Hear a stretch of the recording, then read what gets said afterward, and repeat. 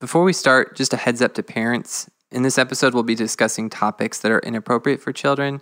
If you have kids around, we recommend you save this one for later. Also, we want to give a trigger warning. This episode will mention physical and sexual abuse.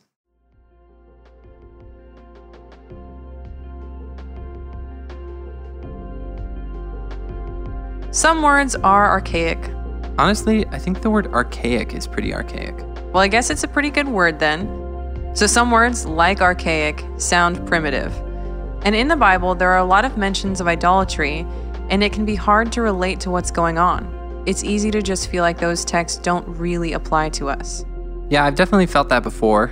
I mean, I've never been tempted to worship statues, and honestly, for me at least, it's hard to understand why someone would be tempted to. The whole thing can seem pretty bizarre.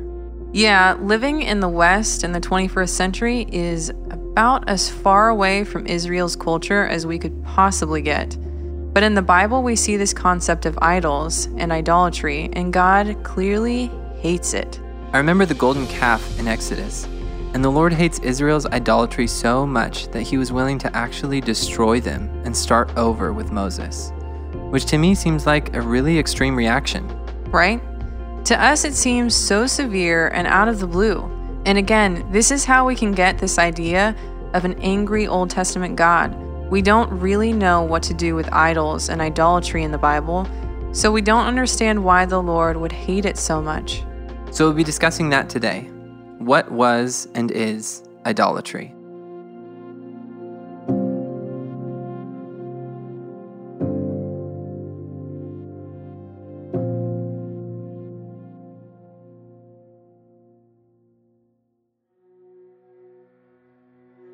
So in the ancient Near East, like Egypt, Babylon, Canaan, people obviously didn't have a modern understanding of how the world worked, but they could look out and see certain patterns, and from those patterns they started to make out some idea of order.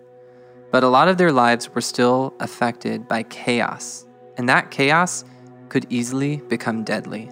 We sometimes make the mistake of assuming ancient people were stupid.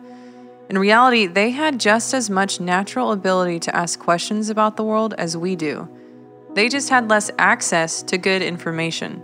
Maybe an example of this is that they saw that there were patterns, like sowing and reaping, signs of rain, seasonal patterns, etc., but they didn't know what was behind the patterns. In their cosmology, the most reasonable explanation for all these unknowns was that there were different gods who were behind the various phenomena. The other thing about this belief was that if gods are behind the chaos, then maybe I can find a way to control them.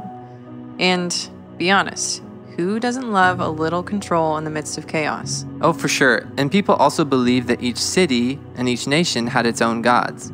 A big thought was that the gods were geographically bound, sort of like we are, and they had some kind of concept that worship and offerings made their gods more dominant than the gods of other lands. Yeah, and they also had different gods to explain different aspects of life. So things like rain, fertility, war, and so on. That's right. And part of how you could control the gods, so they thought, might be to offer some food sacrifice. I mean, we get more energy when we have food. Yeah, we literally have things called energy bars. So sacrifices were essentially used like the god version of energy bars. That's a good way of putting it. So yeah, people would try to make their gods stronger, but they also came up with other ways of worship. They had this idea called sympathetic worship, where they believed that if the gods saw humans doing something, the gods would get the idea and do the same thing. That's right. And as we can imagine, with these beliefs, things got really dark really fast. I think the most famous example of how dark sympathetic worship got was with Baal and Asherah. Yeah, so Baal was the god of rain and crops, and Asherah was the goddess of sexual fertility.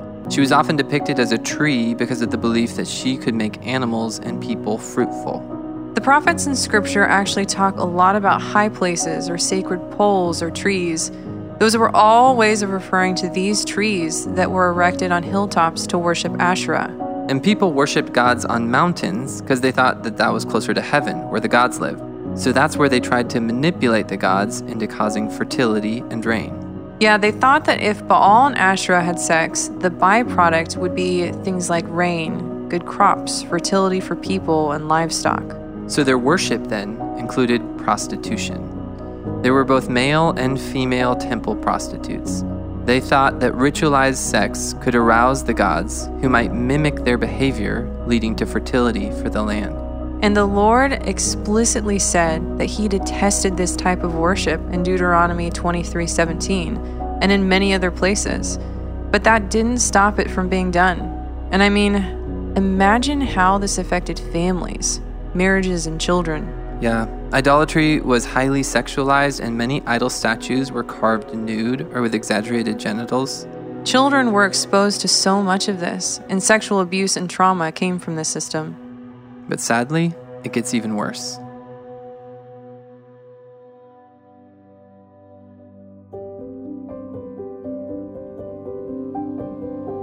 Now, a lot of pagan practice was not written down in a way that's lasted to modern times, so it's hard to know exactly how everything worked.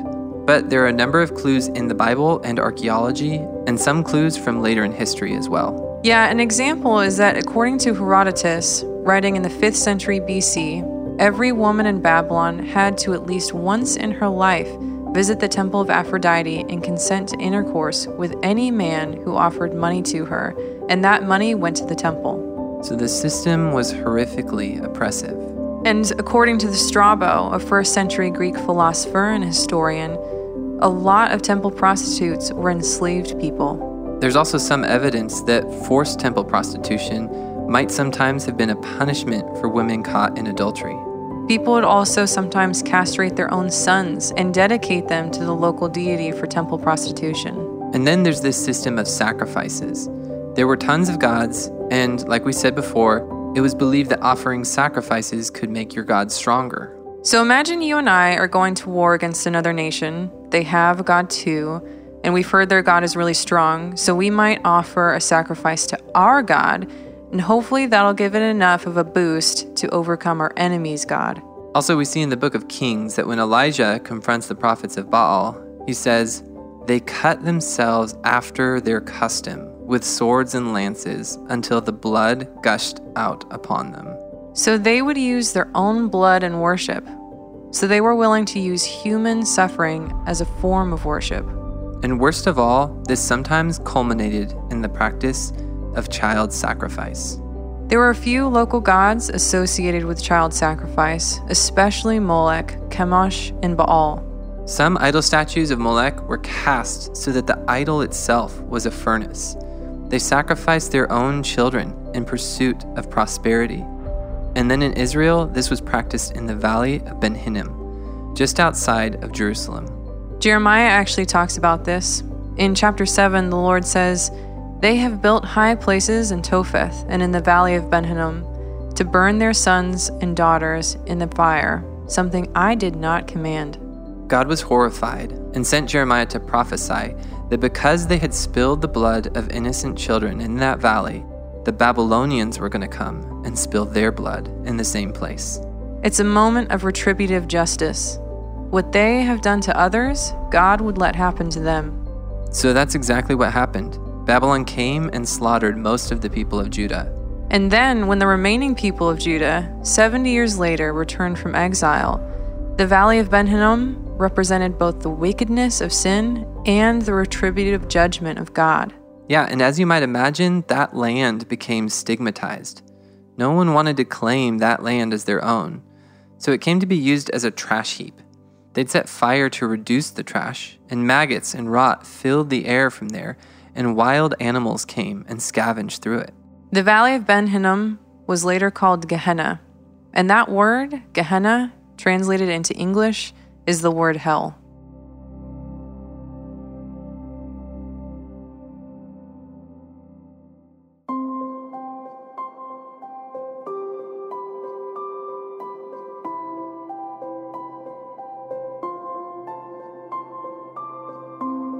So idolatrous worship was much darker than I think we usually realize. And what's most disturbing to me is that these practices were being done while the people also worshiped Yahweh, the Lord. Yeah. In 2 Kings 23:6, it says that King Josiah took the Asherah poles from the temple of the Lord to the Kidron Valley outside Jerusalem and burned it there. That means people were practicing idolatry in the Lord's temple. There's also signs that Israel worshipped the Lord in ways that borrowed from paganism. So they would blend the true faith with the Canaanite forms of worship. And that kind of religious blending was called syncretism. I think because we live thousands of years later in a totally different culture, it's easy for us to see how twisted Israel's idolatry was. It's easy for us to spot their syncretism. Absolutely. We get this clear perspective of how horrific their practices were. And it's hard to fathom, but what they were doing most of the time was really culturally normal. They did what their neighbors were doing. It just seemed like the normal thing to do. They probably had a whole list of excuses and reasons for what they were doing. Even good kings of Israel, kings that God commends as good, generally failed to remove the high places, the centers of syncretistic worship. It was a blind spot and a really tragic compromise. So, years ago, I visited Japan, and their main religion is Buddhism mixed with some ancestor worship, so I actually got to see a lot of physical idol statues. Yeah, what was that like for you? Well, initially, going there and seeing the idols, temples, and shrines, I just kept thinking, wow, this is so dark. They're so lost. But I remember one day I went for a walk through the city and I came across a bright red shrine building on stilts. They had actually built a parking lot beneath it, which obviously I thought was weird. Yeah, I don't imagine that's super normal. No. And that got me wondering why they needed a parking lot there. And then I saw that right beside the shrine was a casino. And at that moment I realized the shrine wasn't actually the people's god. Money was. Oh wow, so people would use the shrine like a good luck charm for gambling. Exactly. They would use idols to help them get their true gods. Money, power, love, luck, health, good grades. I initially saw their idols and thought they were so lost, and then I realized I worship the same gods. Yeah, we pursue the same fundamental realities as Israel or Japan. And honestly, we commit our own form of syncretism that are so culturally normal to us that we don't even notice them. I mean, think about it. We also sacrifice children, sometimes physically through abortion, neglect, or abandonment, but also more subtly by consistently putting our careers or maybe even ministry before them. And in America, we also have our own commercialized and exploitative sex industry, with tens of thousands of sex slaves across our country. Shout out to Love 146. It's a ministry that fights against child sex trafficking that still happens in our country. And then we also fail to protect our children from sexual imagery that is permitted on billboards, magazines, and airwaves. A billboard just down the road from us posted a nude woman with text covering her genitals.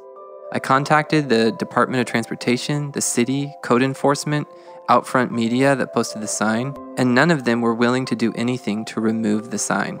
So basically, we sacrifice children's innocence and human dignity to sell products. We also venerate America in a way that's sometimes idolatrous, elevating the flag to be equal to the cross. Oh man, yeah, this is God's country. We're a Christian nation. I mean, we can so easily syncretize God's holy people, the church, with a geographic nation state. And Scripture calls us to be good citizens, but also to see ourselves as aliens and strangers in this world, citizens of another kingdom, a heavenly one. Our deepest identity and our truest citizenship is in heaven, not in our country. It's easy to see the idolatry of another culture, or even the idols of another political group within our own culture. But it's so much harder to see our own syncretism and idolatrous compromise. That's right. And understanding idolatry helps to explain why the Lord is so zealous to turn the hearts of His people away from corrupt idols and back to Himself as the true and living God. And when we read Scripture and come across mentions of Baal and Asherah, those texts still apply to us. They really invite us to dig deeper into our own idols, the ungodly methods we turn to pursue money, power, comfort, control, sexual pleasure, or national victory. And then, after everything we've done, after all the wickedness of humanity, myself included, it's amazing that God doesn't just destroy us. Yeah, remember what God told Israel about their idolatry? What you did to others, the same thing is going to happen to you. God warned his people so many times, just like that, promising reciprocal punishments for his people's sins. Well, 2,000 years ago, less than a mile from the Valley of Ben Hinnom, God demanded full payment of all the debt of all our sin and idolatry, only now with this twist. Jesus, the Son of God, volunteered to sacrifice himself to pay the debt and pardon us. The cross was true worship, and the opposite of all our false worship. Jesus didn't sacrifice others to a false god to get control and blessing. Jesus sacrificed himself in obedience to the true living God and gave up control and blessing, all to rescue humanity back to him. We'll leave with this quote from Isaiah 44, verses 21 through 22. This is what the Lord says to the people of Israel. Remember these things, Jacob, for you, Israel, are my servant. I have made you, and you are my servant. Israel, I will not forget you. I have swept away your offenses like a cloud, your sin like the morning mist. Return to me, for I have redeemed you.